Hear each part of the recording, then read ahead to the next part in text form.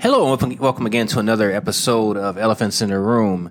And today, got another article, and there was a judge. He issued a blocking of the Illinois semi-automatic gun ban.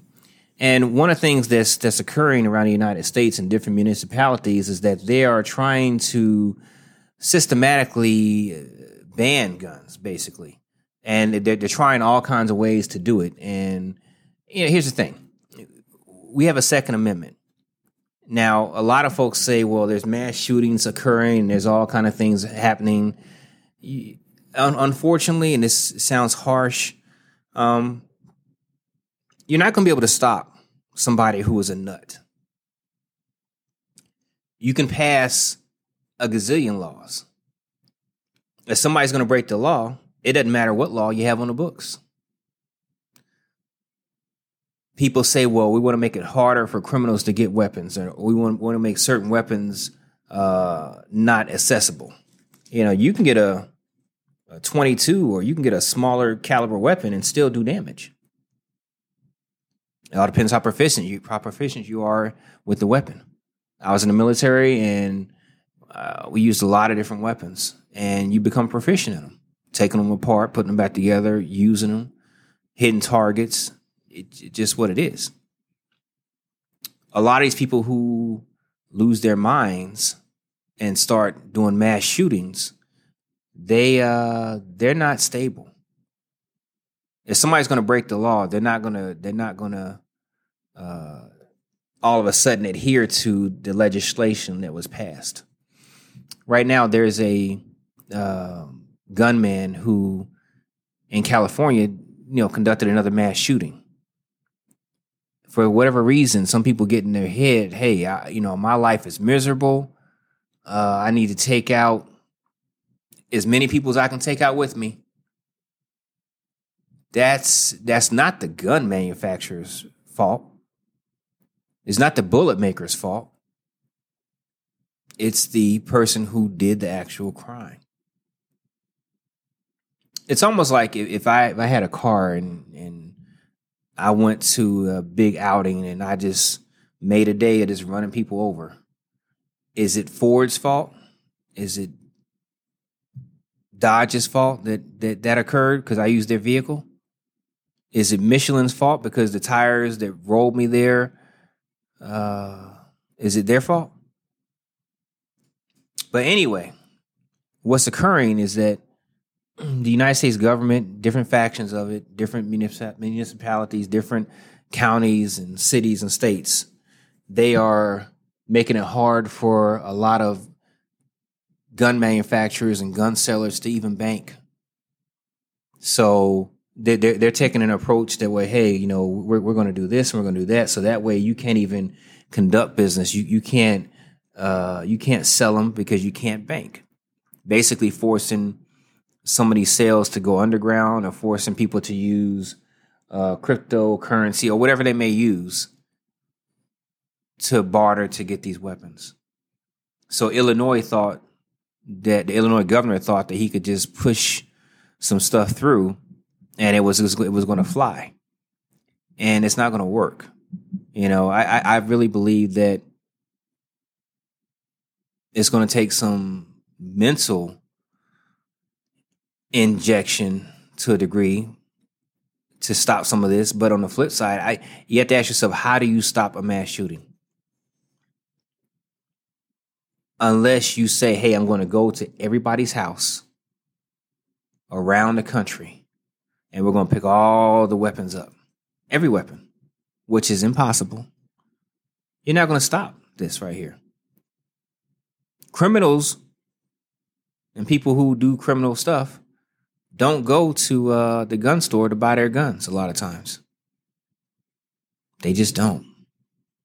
So the laws that our legislatures try to pass don't work, and they will never work.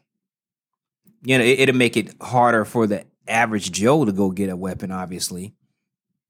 But the average Joe, a lot of times, isn't the one who's doing the shooting. It's these folks that are mentally unstable, that shouldn't really have a gun in the first place. But how do you determine that?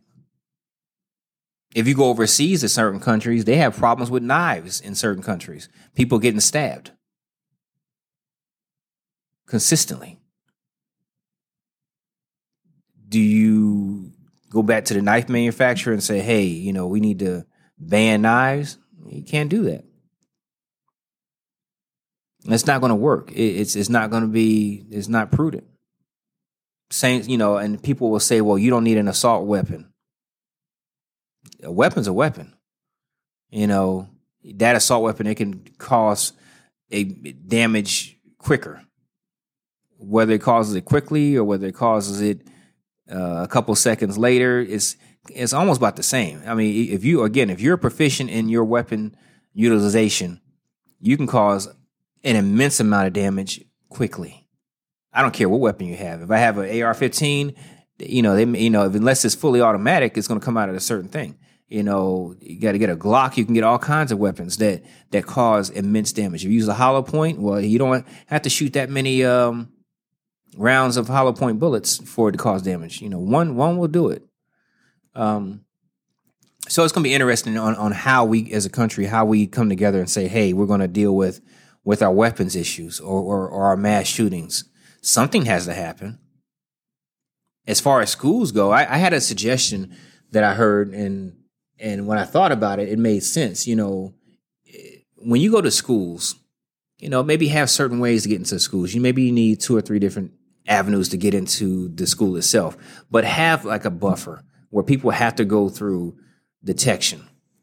Almost like if you're at the airport. You have people go through, like a scanner.